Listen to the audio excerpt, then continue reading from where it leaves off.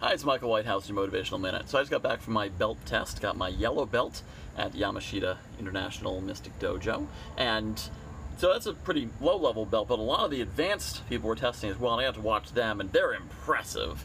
You know, they're doing combos and whatnot, they're doing kicks, and they're doing spin kicks, and they're doing combos and self-defense and all kinds of cool stuff.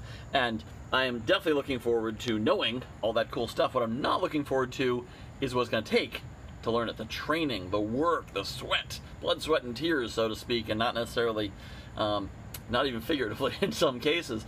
But, so I could worry about, like, oh, it's going to be a lot of work, I don't know if I want to do that, or I could think about how cool it's going to be when I reach that level of achievement. This may be the case in your life, that you're thinking, well, I want to do this, but it's too much school, it's too much work, it's too hard.